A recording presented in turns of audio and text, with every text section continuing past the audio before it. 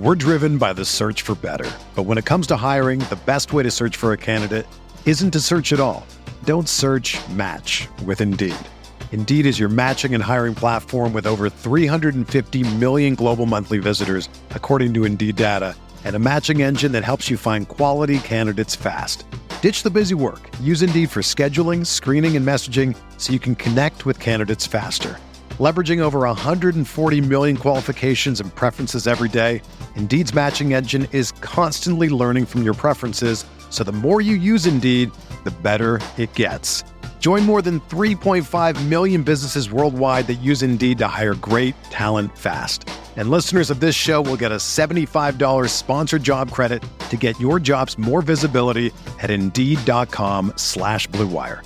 Just go to Indeed.com/Blue Wire right now and support our show by saying that you heard about Indeed on this podcast. That's Indeed.com/Blue Wire. Terms and conditions apply. Need to hire? You need Indeed. This podcast episode is brought to you by Coors Light. These days, everything is go, go, go. It's nonstop hustle all the time. Work, friends, family, expect you to be on 24/7. Well, sometimes you just need to reach for a Coors Light because it's made to chill. Coors Light is cold lagered, cold filtered, and cold packaged. It's as crisp and refreshing as the Colorado Rockies. It is literally made to chill. Coors Light is the one I choose when I need to unwind. So when you want to hit reset, reach for the beer that's made to chill. Get Coors Light in the new look delivered straight to your door with Drizzly or Instacart. Celebrate responsibly. Coors Brewing Company, Golden, Colorado. This is Heat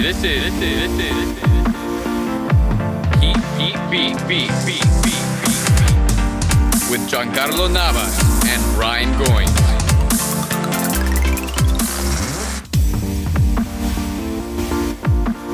Welcome to the Heat Beat Podcast. I'm your host, Giancarlo Navas, and with me today is the triumphant return of a Jack Alfonso. Mr. Alfonso, how are you, sir?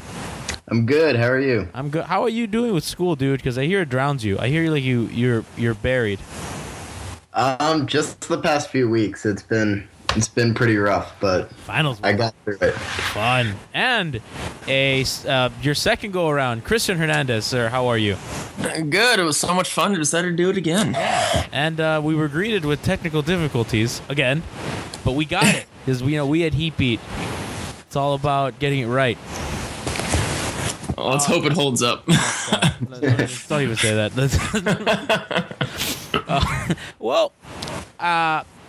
Let me see. I don't know. Do we want to make fun of the Knicks first, or do we want to say what the Heat did correctly first? In terms of last night's Heat-Knicks game. Well, no, go ahead. Jack, no, you decide because you haven't been here. Okay, I mean, I'm liking these Knicks. I like them too, but I want to laugh at them. Zingus is super likable. I don't know how you can't just cheer for that guy. He's a 7'3" freak of a human being who can hit jump shots like a guard and just he chased around Hassan Whiteside. Okay, I think that's the best place to start. Christian, what was the best part of that? All right, so I was a little nervous going into the game because, I got to the game right as tip-off was happening. And, the very first play was that wide-open three Porzingis got, and the roar of the New York fans in the crowd was loud. And I was like, oh, man, there's a lot of opposition here tonight. But obviously we know how the game went, and they were quiet the rest of the night. But I actually ended up making a few friends with some Knicks fans that ended up being around me that I guess bought seats around me because the whole game I'm watching and I'm like, man, this Porzingis kid is going to be good. You can't deny that, him being out there, especially for, a defense, presents such mismatches. You had Deng guarding him for extended stretches last night. That must have been a test on him with that hamstring and everything. But he clearly doesn't have a future in two-hand touch football, right?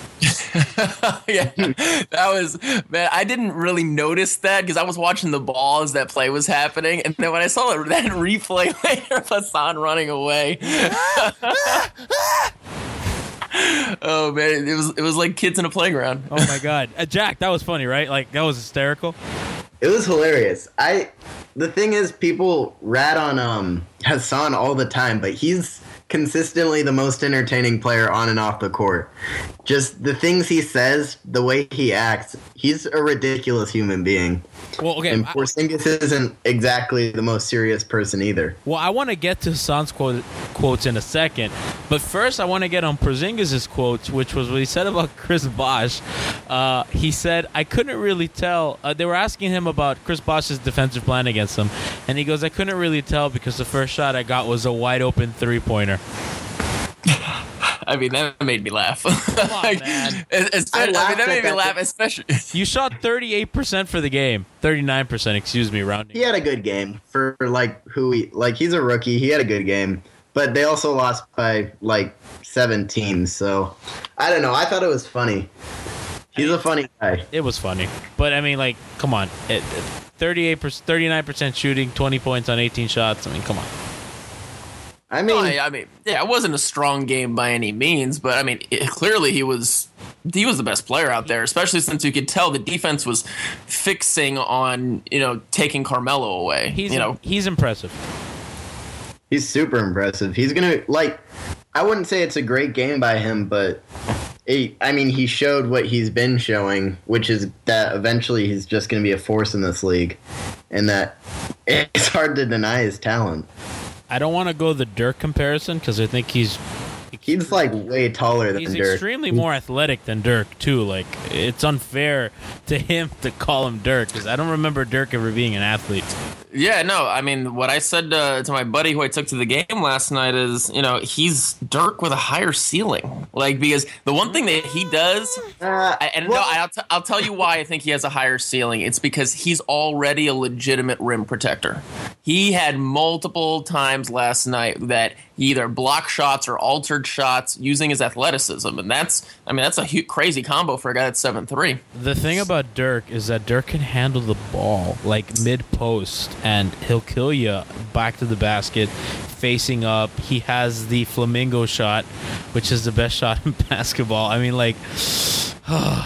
Dirk is something else, and not that this kid's not going to be great, but man, that's all shoes to fill. I just think they'll be way different. I think Porzingis may be more of a pick and pop post or face up guy, and a rim protector. And he's 7'3". Dirk's more of the post guy, and he'd kill you in the post with his unblockable turnaround. But flamingo shot, Jack. Yeah, the flamingo shot. I just think they'll have different looking games when they develop. I don't really want to compare them because Dirk's ridiculous. He's the best international player of all time. Yeah, no, I agree with Jack. I don't think it's the best comparison. Am I crazy for saying Dirk Nowitzki's a better player than Karl Malone? I don't think you're crazy, but I think people would disagree with you. I think people will hate me. If I say that Garnett, Duncan, and Dirk are better than Karl Malone and Charles Barkley. I don't necessarily agree, but I don't think you're being super insane. Well, it's not the craziest thing anybody's ever said. There's one thing that all those guys got that Malone doesn't. Well, Charles doesn't have one. Oh, that's true. Yeah. That's right. Dirk, Duncan, and Garnett have rings. Look at that. Okay, I do want to get into one more thing about the Knicks. Kyle O'Quinn. I was shocked that a guy named O'Quinn was black. Am I the only one? Well, that's I've not seen a black guy before, name. But that's an Irish name. And my friend, who's a Knicks fan, is he calls him Black Kyle O'Quinn. Because, how is your name Kyle? O'Quinn? That didn't really register for me, but I guess it is so strange. Surprising. I was like, Kyle O'Quinn pickup. I was like, I don't know who that is, but probably a shooter. And I see it, I'm like, that's a big man. I think he's good also, by the way. He was playing basically center for them, wasn't he? But he's not really a huge guy. He's big. Overly huge. He looks girthy. He's definitely strong. girthy. He looks strong. He's 6'9", 6'10", I think. He's one of those bulky power forwards that. Yeah, he's listed as 6'10". I want to get that in because my friend and I have been joking about that forever, and I'm like, man, I've always thought it was surprising. So, getting to why you're probably on this podcast, which is the Heat, that's not a terrible Knick team, and they pretty much throttled them. Yeah, I don't know how to feel about that game because, I mean, I feel good about it. Obviously, they won by 17 and basically were in control the whole game against a good Knick team. But an okay Knick. Their offense, they need to get their offense going for this coming trip with Boston and OKC and Cleveland coming up. But their defense is ridiculous right now. Well, and if Bosch can get a shot to fall and Dragic can get better, they're going to scare some teams. Well, their offense is like at an offensive rating of 95, if I'm correct, which is not good, especially in this league when over half the teams are over 100. It's crazy. So, Christian, what do you make of their subpar offense, which I think we kind of predicted? You're talking about the Heat, right? Yeah, the Heat. Yeah. I mean, I think a lot of that has to do with the fact that, Dragic obviously is supposed to be a huge part of this offense, and it continues to struggle. I mean, you look at his splits, he's struggling basically all over the court. He's struggling where he usually excels at is finishing at the rim. He's not hitting his outside shot, which he was at least decent at for the majority of his career. And then, obviously you got Gerald Green, who's still getting pretty significant minutes now that he's back from his little, problem. Escapade. Yeah, and he can't find a shot either. I would like to point out, by the way, I'm sorry to cut you off, but the Heat have an offensive rating of 102. I was literally looking that up right now because I didn't think it was that bad. No, wait, let me tell you something. The team with a 95 defensive rating is the FIU women's basketball team that I cover. Okay, yeah. That's a little bit different. I mixed up I cover two teams, man. Numbers are going to get mixed up. All right, continue. I'm sorry. But, just one last thing on that Heat Knicks game. I think there was a stretch there in the beginning of the second quarter where they were stuck on 21 points for I think it was like 5 or 6 minutes. It's like that second unit can clamp down so well at times, and it's that Bosch-McRoberts pairing that I don't think is being talked about enough, that they're really good defensively together. And it's funny when you look at the advanced numbers, a lot of the best lineups that the Heat have defensively don't actually include Hassan Whiteside. Oh, yeah. And Jack, I'm pretty sure that you're eager to talk about this, but that's been a trend that the Heat defense is a little better with him off the floor. Well, yeah, but I think that says less about Hassan Whiteside not being good as much as they have ridiculous depth. And when Bosch is at center, he's a ridiculous center. But the second best lineup in the league, total right now, yes, minimum 50-plus minutes, yes, is Justice Winslow and in for Bosch, and then all the starters. So, which has a defensive rating of 79, which is kind of ridiculous. That's crazy.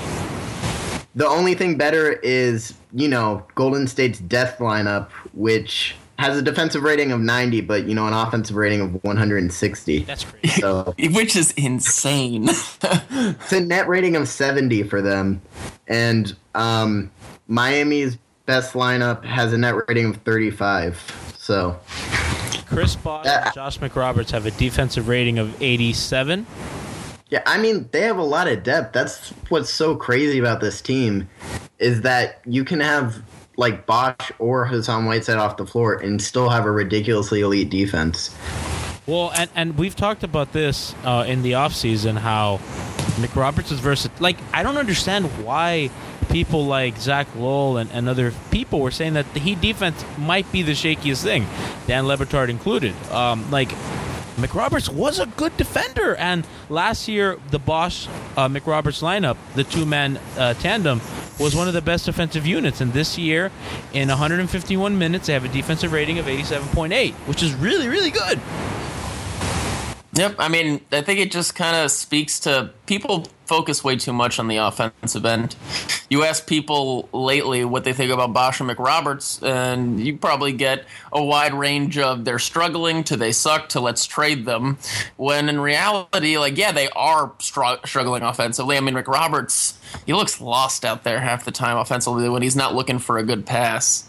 But they play well defensively, and that creates easy the offense, especially when you got guys like Dragic and Dang and Winslow that'll push the ball up court. I looked it up today. The Heat are right now playing at the fastest pace since the 1992-93 Heat team. That's how slow of a pace we tend to play at. No, and they're crawling, and I think that has a lot to do with Hassan and Dwayne, and they're not really full court players, and they like to post up. Also, the Heat don't have a line. They only have 2 lineups this season that have played more than 40 minutes together. 5-man lineups, which is the starters and the starters minus Chris Bosh with Justice Winslow. Right. So yeah, they're doing a lot of funky things with their lineups. I mean, Spo's clearly still trying to figure it out. And by the way, both those lineups are incredibly effective. They're outscoring opponents by over 30 points. I mean, the thing is with, like, it's so early in the season, and they're already this good on defense. And Bosh is clearly, like, Bosh, we know for a fact, his shot will fall eventually. They're gonna be really good. And if they can get Dragic back to full strength, they're gonna be, like, competing with Cleveland for the finals. So, or to get into the finals. Well, Jack, to get into what you were talking about before, that the Heat are the second best lineup. That starters minus Chris Bosh lineup is the second most efficient in the game. The number 3 one is a Cleveland lineup, which I just believe is the starters instead of Irving Deladova. Mm-hmm. Yeah, and that's another thing. Cleveland hasn't gotten Irving back, so they'll look a lot different as the year goes on. But I mean, Miami looks great, and if they can get that second seed in the East and get Dragic clicking and Bosh gets back to full strength where his shot's falling, they're gonna give them a run for their money. Well, I want to ask, and Christian, I think you're there in stadium. What the hell is going on with Dragic? Because it's not that he doesn't look right. It's sometimes he looks confused. And last night, I thought he played well. He moved the ball around. He got to the rim a little more frequently than usual. But is it the lineups that he's playing in that he's not comfortable in, or I don't know what? Yeah, I've heard Levitard talk about his that year that he made the All-Star team in Phoenix, but essentially saying it was a bad team. They really weren't. They were not that bad of a team. They almost made the playoffs in that conference. Right, exactly. But I think it has more to do with a lot of these guys that he's playing with. I know he played well after we acquired him last year, but he's playing with a lot of guys that he didn't play with last year, whether it be because of injuries or because they're just new on the roster.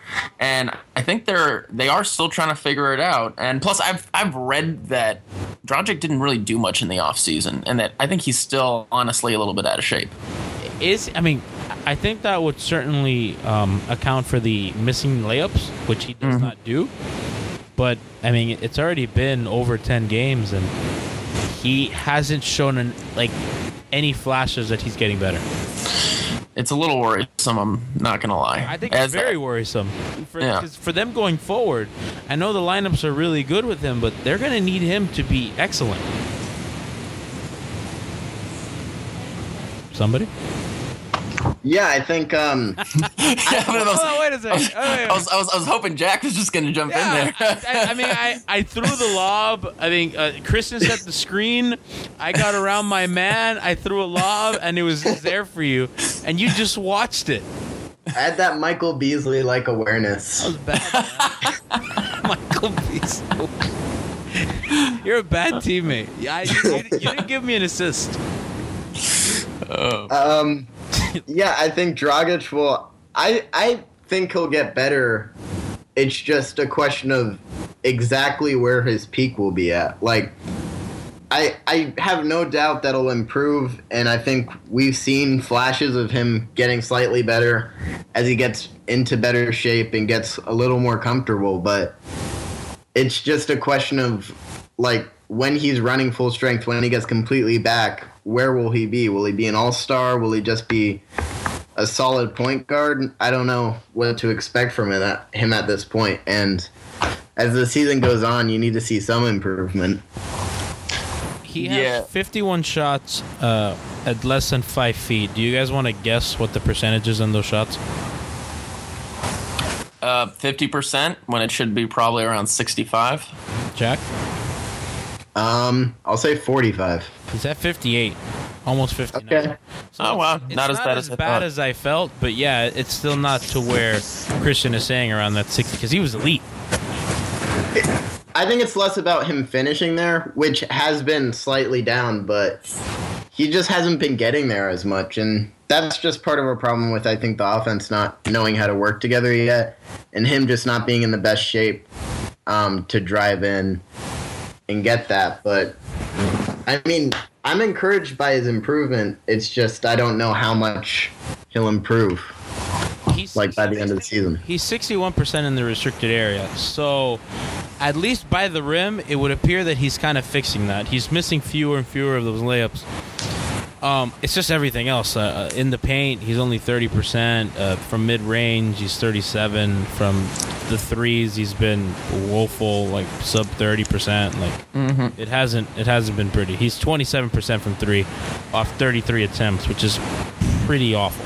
Yeah, and he's got to be at least a decent spot-up shooter if he's going to be playing a lot with Dwayne, because the reality is that no matter how much people complain about, Wade hijacking the offense, which is crazy because Wade's playing great, and he's definitely the best passer on the team. I mean, every game he makes about 4 or 5 passes that just literally make me say, whoa. And he's gotta fit in, and if his shooting comes along, I think his confidence will grow. I think the Dwayne thing is interesting because I actually do think he's hijacking the offense, but at times I don't even think there's a better choice. I mean, it's when he's playing well, and he's been playing well the majority of these games. When he's being aggressive, that's the best Dwayne. He's had a couple games where he's been settling for a lot of jump shots and things like that, and that's when those hijacking the offense lines kind of have a little bit more merit. But I think the Dragic thing is, I think he deserves more time. I was looking at it today. For guys that have played at least 27 minutes a game, he's 3rd in the NBA in defensive rating. Like, he's Dragic. Really? Yeah, and I looked it up further. When defending the ball handler, he's, I think, in the 84th percentile when it comes to points per play. Like, he's not playing bad defensively. Why do people think he's playing so? Because and to be honest, it's something that I haven't noticed other than the Hawks game, but it's not something that's jumped out at me. But people are complaining like vigorously that he's been terrible, and especially the guys on the radio down here. Yeah, well, the Hawks game, that was the one game that I was like, man, he's getting blown by a lot, and he was getting blown by a lot in that game. But if you really look at it, he's been solid for the most part, most other games, and the numbers seem to back it up. But the offense isn't great with him, and it is, obviously that has to do with that he's not shooting well. But the Dragic lineups have good offenses. Why are we going quiet? I thought Jack was going to jump in. Okay. No, I'm trying to think about why. I'm trying to think about why they would have good offenses. I mean, he's not bad. He's just not what we expected from him, I think. He is not playing well, but the team seems to function very well when he's there. Kind of like Gerald Green. Yeah, Gerald Green's a different thing. Like, Gerald Green, I have less confidence that he'll get it going. Like, he'll have games where he's getting it going. I don't know. I'd like to look at Darrell Wright when he's back from China, and not to necessarily replace Gerald, but maybe to not rely on him so much for shooting.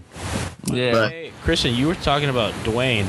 I mean, he's shooting 42% this year, which is just not like him at all.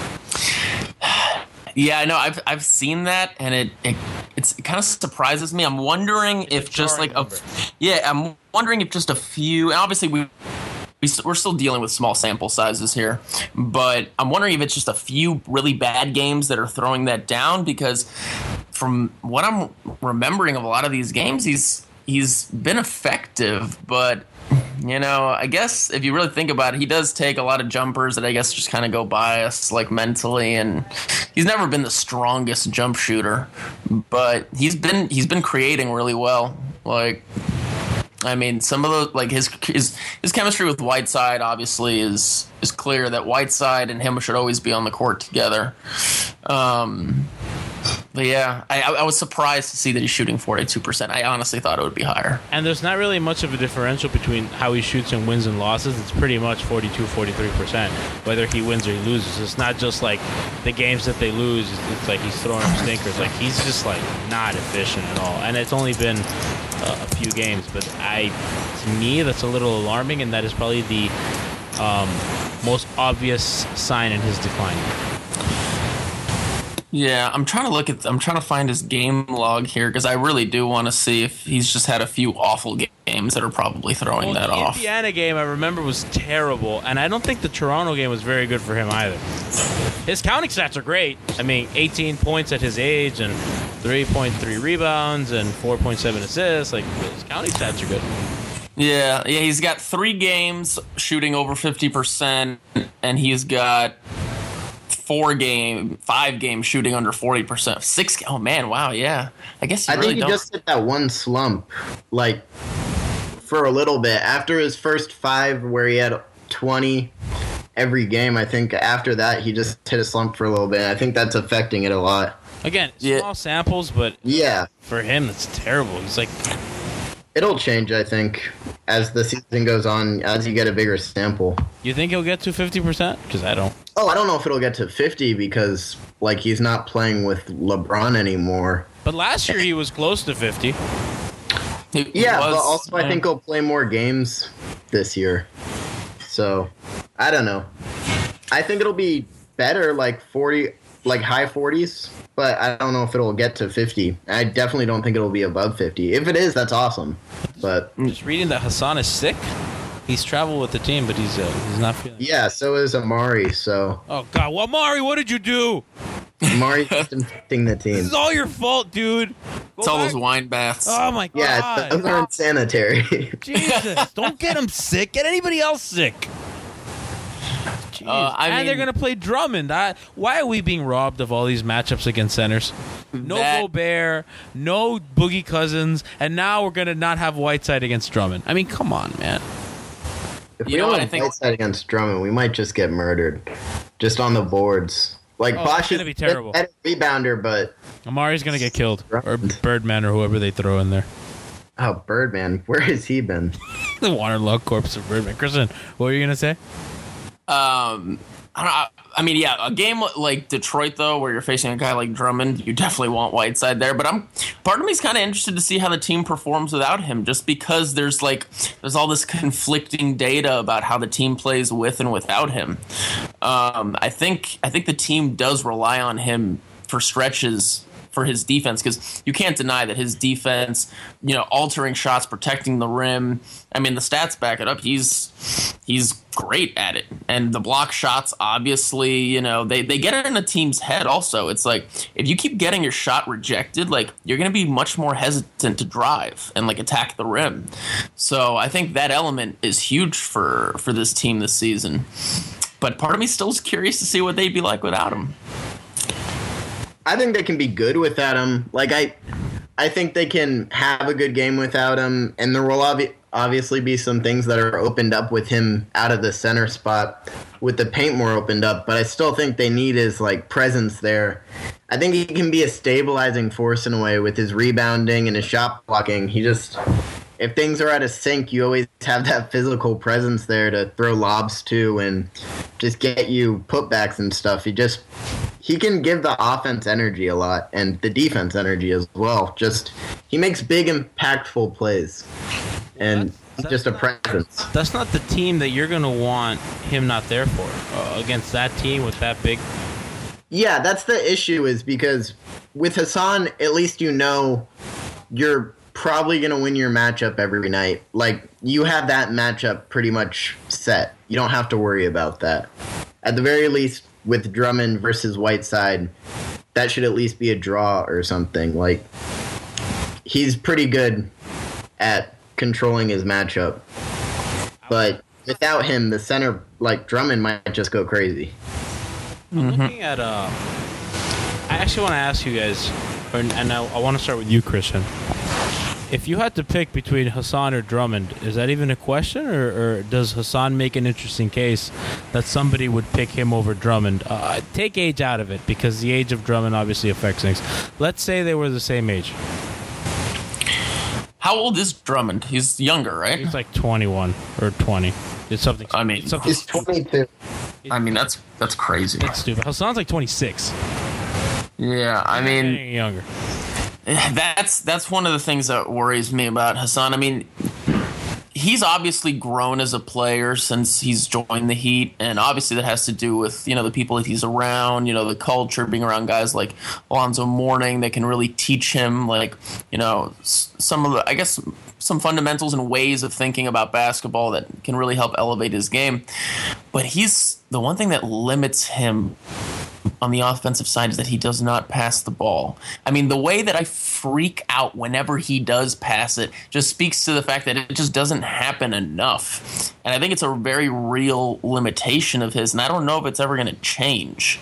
Just for that aspect alone, I know Drummond isn't that bad. I mean, obviously he's a big monster that deserves those post touches just like Whiteside, but it's those little flaws about Hassan that could easily improve and be fixed with time. But he is older, and I did not know Drummond was that young. I mean, that's crazy. Crazy how young he is. But I do think Hassan is only going to get better, which is kind of. I mean, I guess you're disagreeing with me, but I think things like passing out of the post, I think his help defense is going to get better. I just think there's a lot of things in his game that are going to be super easy to improve. I think his post game can improve just by getting better at that little jump hook and creating a bit more counter moves. I see him. There's such a potential to improve of easy things, like nothing hard. I think he's done the hard thing, like control himself, not foul as much. I think those are things that are harder to control than.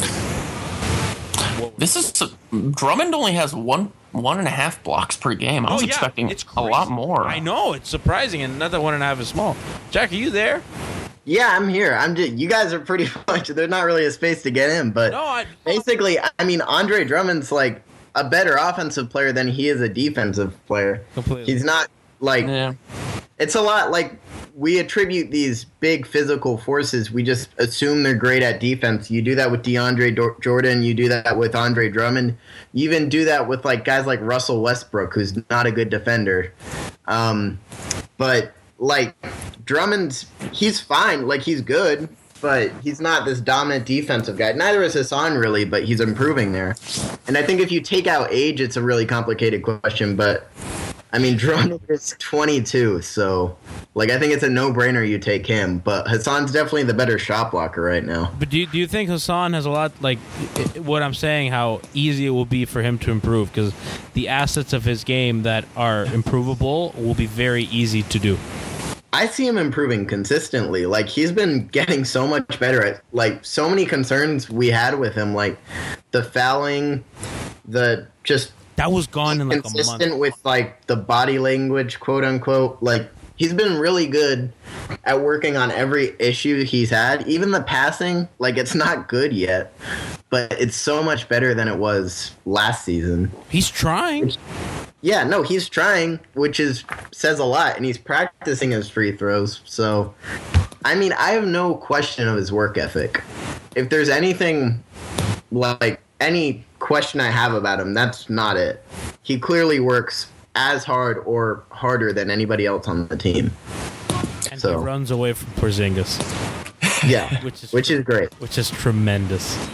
Yeah, I mean, I think the question of Drummond versus Whiteside, it's two very good options. But listening to Jack, kind of describe the points he made, I'm probably nitpicking. And I'm not saying he can't improve, and he obviously has improved the fouling thing. That's been noticeable. But that was noticeable quickly. We were complaining about that last season, and that went away in a month. Yep. I mean, that seriously was barely an issue. I thought it was a huge issue when it first started, and then he corrected that almost immediately. It's crazy. His improvement has been super fast, which is impressive. And if him and Whiteside were the same age, I'm thinking I'm taking Whiteside But, I mean, Drummond's like 4 years younger. No, it's no question. Because yeah, no, it's no question. If you factor in age, Drummond's the guy. But if they were both 22, if they were both 26, I don't know. It's a different question. Drummond's the better rebounder. Hassan's easily the better shot blocker. Offensive talent, I'd say Hassan has the better touch and things. Drummond's probably the bigger force. Just his drop steps, he's just so physical. But I don't know. It's a real question if you take out age, but you can't take out age. How many games did he play this year? 11 or 12 or what is it? What are they? 7 and 4? 13, 9 and 4. 9 and 4. Wow. Okay, I'm bad. 13 games in. Christian, are the Heat good? Yes. I don't know. You say that confidently. I'm not sure if they're good. Oh, they're good. You think they're good? Like, you're gonna flatly say, I think they're good. They have the second best lineup in the NBA. I understand that, but it's been 13 games, and I don't know how real that is. Oh, I don't think they're going to get worse. I think they're getting they're going to get better. That's what Dwayne can have a decline with age, or you don't think that? I don't think I don't think he's been great enough where I'm worried about a decline. Like, he's been not wonderful in a lot of games. Like, as you said, his numbers aren't great right now. Like, just his percentages. He's had plenty of bad games. Bosch has had plenty of bad games. Dragic has had a ton of bad games. It's not like they're hot shooting or anything. I think this is easily, like, you can project this over the course of a season, and you hear the players talk that they're 9 and 4, 13 games in. This is the learning period. They're not supposed to have it figured out yet. The fact that they got this good start is just great. It gives them some breathing room. Well, they've played a lot of bad teams, and they've had a lot of home games. So yeah, that's another reason why I'm really questioning this. Yeah, but I think they'll only get better. I don't think they'll get better, or you think that as they play better teams, those problems that you're talking about, the bad Dragic game, the bad Dwayne game, is going to hurt them significantly, and those things won't improve? Oh, I think they'll improve. And I don't think they've played bad teams, but it's not like they haven't played any good teams. They've played like 1 or 2 good teams. They played the Hawks, they've played and they lost. The Knicks. No, but they barely lost. And then they've played good teams. They played a Hawks team and almost won at home. They played the Cavs and got smoked. They played Indiana on the road. They lost 10. And got smoked. And they played the Raptors at home and beat them. I think those are the only games of note so far this year.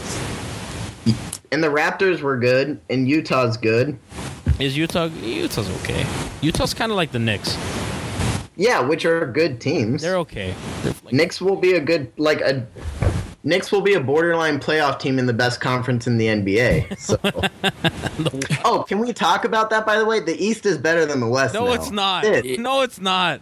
Look at it. It's early, but so far, head-to-head East versus West, the East is winning. The West has the best teams. The East is, like, significantly deeper right now. Like, the West will have under 500 teams. What are the good teams in the East? There's zero chance they have under 500 teams in the playoffs. Unless something is catastrophically wrong.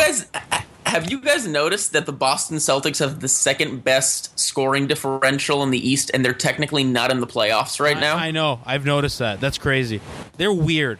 I don't understand them.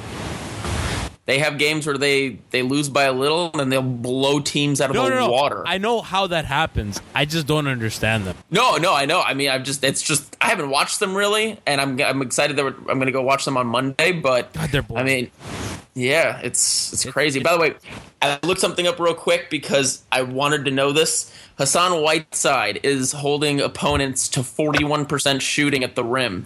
Andre Drummond, 55%. Yeah, he's not a rim protector. That's a great number, 45% at the rim. No, 41% for Hassan. That's a great number. Wow, I didn't know it was that much.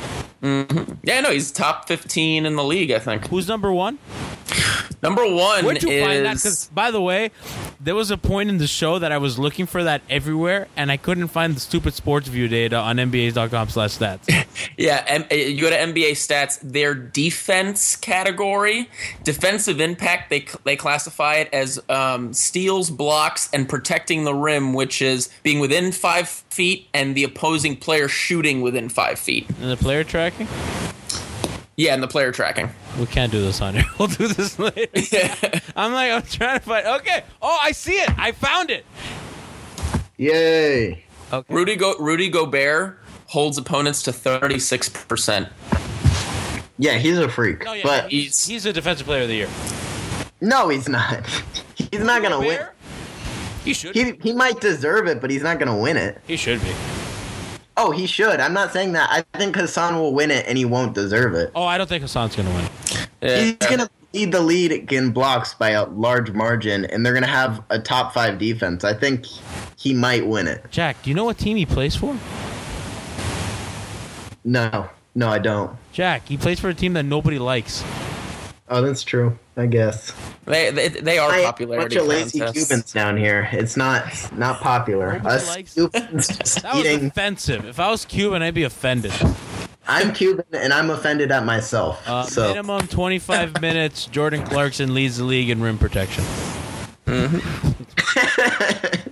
A Clark night. Which, No, but by the way, Jordan Clarkson is having like the same production that C.J. McCollum is having, and nobody talks about poor Jordan Clarkson. well, that's because everybody's talking about how Kobe's ruining that team. Well, he is ruining that team. Has there ever been a player more detrimental to a team's success than Kobe Bryant right now? Peyton Manning. Like, I love Kobe, but Peyton Manning. no, but Peyton Manning, they benched him still. They don't want that guy to get healthy, yes or no?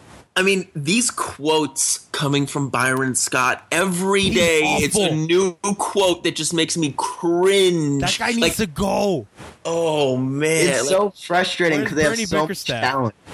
I love Julius Randle, and it just frustrates the hell out of me that he's like on that team. I'm so Just glad. him that and he's- D'Angelo Russell, he's ruining players. Who else? Who was drafted first that year? Andrew Wiggins, right? right? Yeah, That was the Andrew Wiggins draft, the greatest draft of all time. I said Randall was going to be the best player of that draft. Now I'm going to be wrong on that, Oh, I love Randall, but I he's won't be that wrong. He's going to be good. Jabari's been quietly good returning. Jabari, nobody has talked about him because he tore his ACL, but like on his way back, he's still the guy who went number 2. He's awesome. No, he's good. That draft is good. Yeah, not as good as this draft, but Well, I don't know. This draft is awesome. The one this that draft is happened? very good. Yeah, the one with Justice Winslow and Karl Anthony Towns and Porzingis. Even Okafor, like Okafor hasn't even been great, but like in most years he'd be getting Rookie of the Year consideration.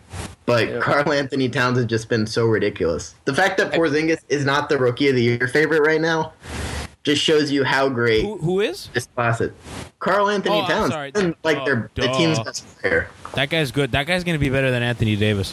I'm saying it now. Oh no, I agree with you. That guy. Nobody like that's unpopular, but I agree with it. He's already a ridiculous defender. Yeah, that's the thing that I wasn't expecting. Is he's a really good defender already. This was a sneaky good draft. That's what's so weird about this class is that so many guys like Justice Winslow and Stanley Karl Johnson. Anthony Towns and just some people are just like too ready for the NBA. Stanley Johnson too, man. Yeah, no, I've never seen rookies like this mature and just ready to play in the NBA. Even Porzingis was supposed to be like a 2 to 3 year project, and he's dropping 20 and 14 on bad nights. Yep. Have you guys watched Moutier play? By the way, like his He's gonna be stats awesome. haven't been good, but he can play, man, and he plays with a ton of energy. I'm going to say the most cliche thing I've ever said on sports radio. He competes, dude. Yeah, I he can't does. think of a better. I was watching that game when they played Golden State, and I'm like, I swear the only thing I could think of was, man, that guy's a competitor, and I hated myself. He's got so much grit. Yeah, that's all I thought of. I was like, oh my god, this guy's awesome. He has heart. He's a competitor. He's fighting through screens. I was like on the floor, and I'm like, I hate myself. I showered after. It was the worst. Even Russell, who's been like, people have talked trash about him, and Kobe's and Byron Scott are ruining him. He's good. That's a joint thing. That's a joint project. Dude, I feel so bad for that kid, and like to the point that even some of like the beat Lakers guys, I saw a beat Lakers guy like, you know, complaining that he was giving too short of answers, and I watched the interview and like he was answering their questions. Like, I mean, that they're gonna mess with that kid's head, and it's a shame because he's got some incredible passing ability. Jack just sent a message on the chat, and he says, 1 second, someone's at the door. Don't throw it to me yet. I really thought of just throwing it to him. Jack, your thoughts. Jack, what do you think of Laker beat writers being assholes?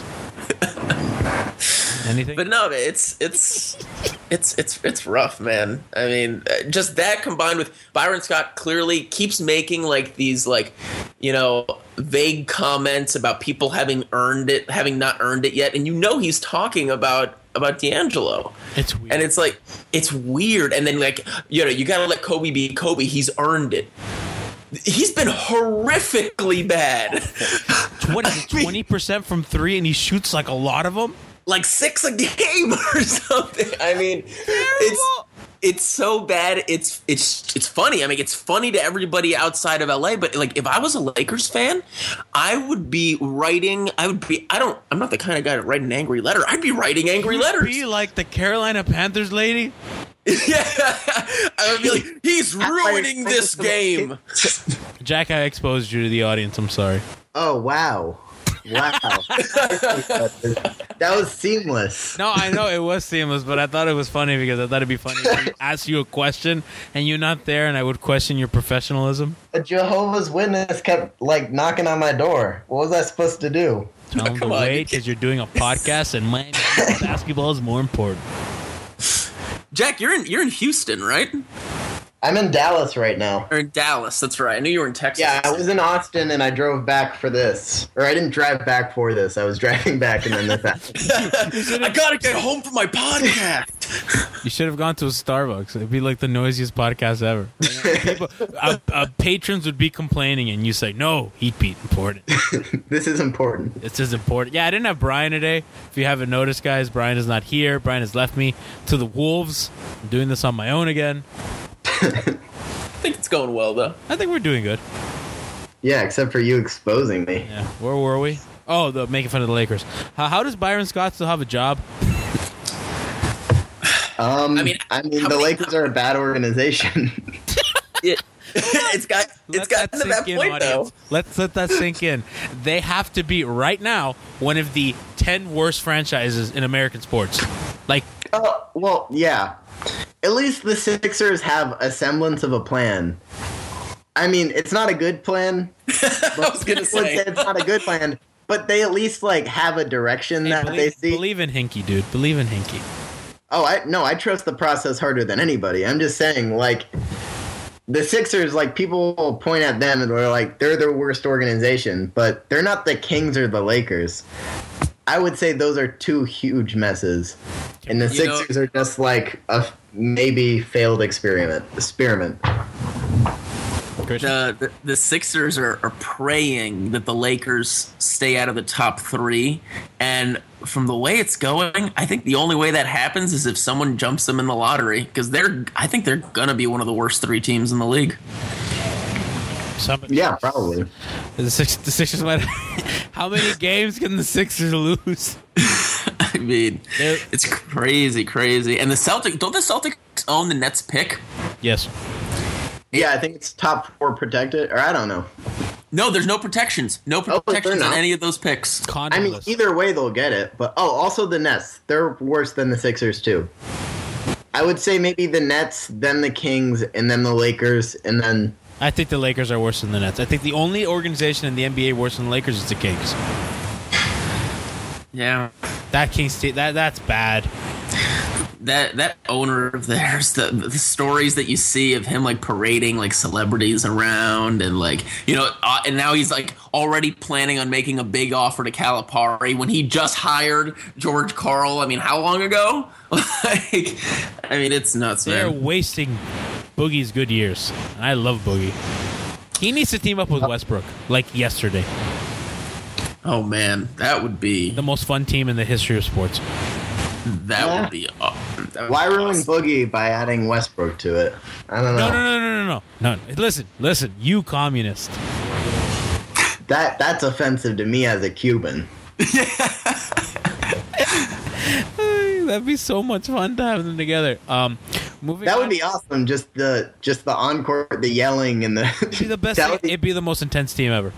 That poor coach, though. Whoever has to coach them, that's the worst job in the league. Except that you'd win, Luke Walden.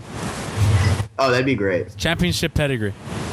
Jeez, they should not. They should just fire Steve Kerr. They don't need him. They don't need either of them. I mean, he's probably cheaper. Luke Walden. Yeah, no, he's definitely cheaper.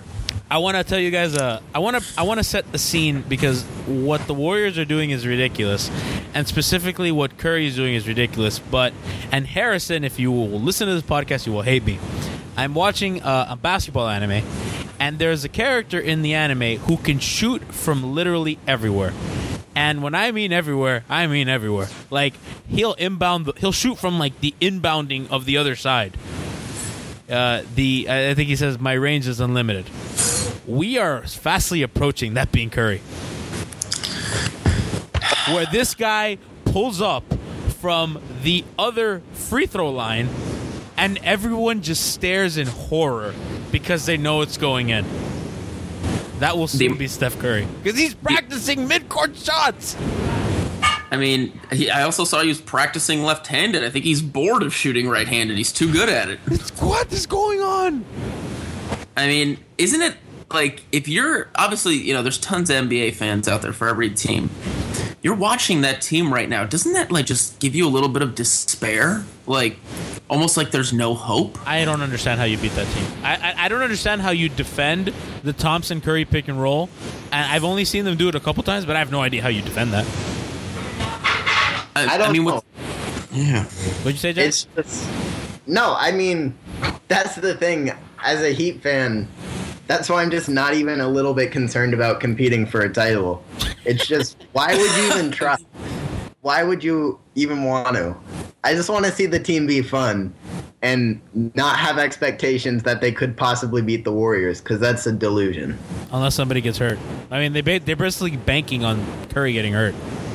Oh, well, yeah, but also, I don't want that. I would rather see Curry healthy and dominate the NBA and be just a ridiculous force than have the Heat win because Curry got injured. Who's the second worst player that can get hurt on the Warriors? Like, they obviously cannot lose Curry.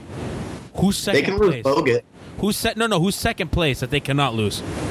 Oh. No, Draymond. Okay, that was stupid. I retract. I don't think they can lose Draymond. I thought that was an interesting conversation. Oh, yeah, Draymond. Yeah. It's obvious. Yeah. No, yeah, I put Iguodala third, but yeah, Draymond, you can't lose. Yeah. Okay, who's third? Jack, who's third? Iguodala. Okay, I think we're all on. I think we're in our top three. Clay. And Iguodala or Clay? No, I would. The thing is, Clay's not even playing that great. That's what's so scary. Is that if Clay gets back to like being Clay, it's just over. I don't know what happens. I think the NBA just explodes. There was this tweet the other day. It was just the Warriors will go 82-0 this year. Everybody will be like, oh, great. Next year they go 82-0 again. Everybody will be like, oh, that's great too. Then they keep going 82-0, and then they just disband the league because it's just not fair anymore. There's no competition. They're so good. That's where we're heading. I don't understand what you do. I've always said Steph's just the worst thing that's ever happened to the league. Like, he's going to ruin future players because they're going to want to shoot like Steph. And then there's just no competition anymore. It's just, you can't match up against them. Christian, what were you going to say? No, yeah, I mean, Jack pretty much. I mean, that thing about Steph Curry is for sure, because now all these kids are going to try to emulate that, and I think he's just like just a freak, just once in a lifetime, like once in a sport. I mean, I don't even know what you call it. Generation of miracles. Yeah, and the crazy thing about that team too, it's not just him. Like I've watched the Warriors a good amount this season.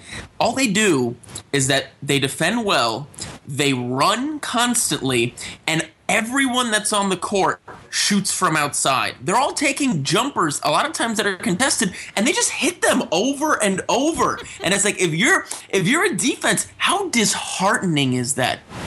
I mean, it just doesn't make any sense, honestly. It's like you're not supposed to play that way. They play a way you're not supposed to play, and they're killing people doing it. They're not just winning; they're killing people. They're annihilating people, and it's not even fair. And I think it's a fair comparison. Not a fair comparison, but it's a similar comparison. And I want to talk. I want this to be the last thing we discuss. The LeBron Heat were the biggest attraction in sports because they literally, I think the Heatles is the most accurate name because they sold out everywhere they went. They played a brand of basketball not just with stars, but just an entertainment value because they would make you say wow every time. And this Warrior team is kind of doing the same thing, just minus the star power. Well, I don't know if it's minus the star power, just different stars. We're kind of getting used to Draymond being a star. No, but like, I mean, I think he's that now. There's a difference between LeBron and Dwayne playing together, who are two of the 20 greatest players ever, arguably. And it's not just how good they were; it's the way they played and the way they came together, from famous to infamous to champions. Like, that's an all-time story, and I think what the Warriors are doing is interesting because we just came off of that era of that team being in every final for 4 years, and now we very quickly transitioned from 1 year to the next to this being the thing. We've never seen a player like Steph. Like, it's just that simple. Like, he hasn't been... Like, there hasn't been a player like this. There's been great shooters.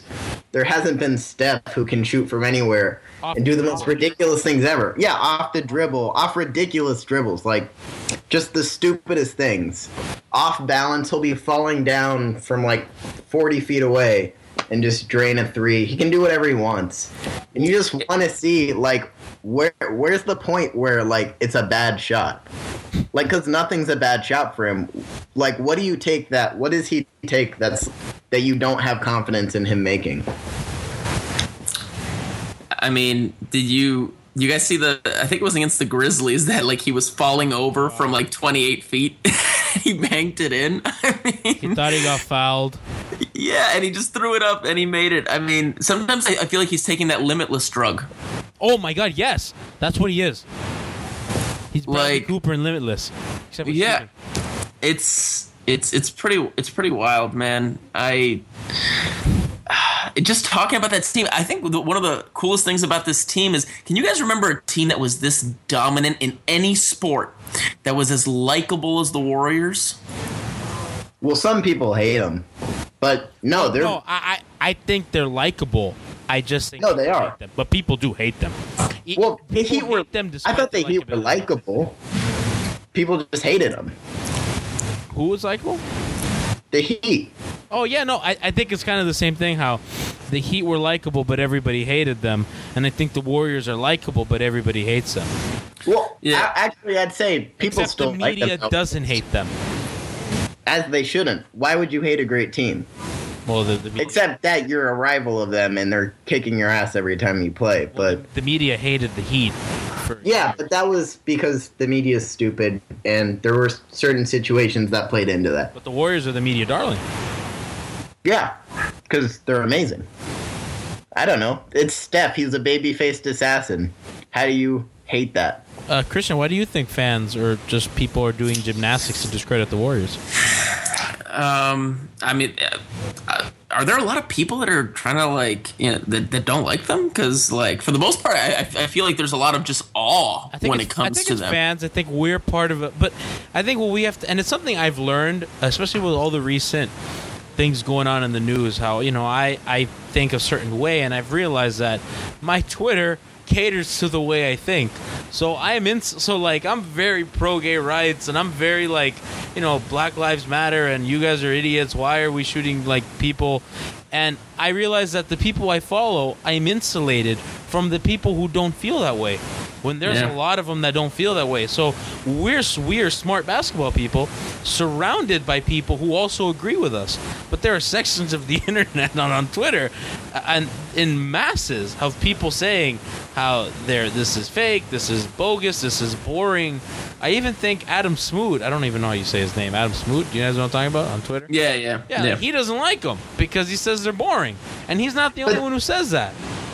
Adam Smoot, or whatever it is, he's just kind of a contrarian, to be fair. Some people are just doing it to disagree. But some people just legitimately don't like that sometimes Steph just doesn't work for a shot. And I get that. Well, my theory has always been that he kind of busts the idea of what your prototypical sports star is supposed to be. LeBron he looks like a great American athlete. Michael Phelps looks like a great American athlete. Big, strong, muscular, dominant. Steph is not those things. Lance Armstrong, all these things. So, I don't know. Do you guys, am I off base with that? He just changes so many things, like what we perceive as a good shot, what we perceive as good offense, just what a good player looks like. It's just weird. But I mean from a social standpoint. Yeah, he's just different. He's not LeBron in just a lot of ways, off the court and on the court. But you don't think that plays into some people not liking him, how he just doesn't look like what a great athlete should look like, and he doesn't play like one, therefore they try to discredit him? Yeah, no, I think it's just, this is new. This is new to everybody. The way they play, the way he plays, the way he looks, it's just different. People push back change. He's not as imposing or as, flashy as guys like LeBron or Michael Jordan, but he has this style to him. I mean, there are great shooters in the league. Guys like Kyle Korver.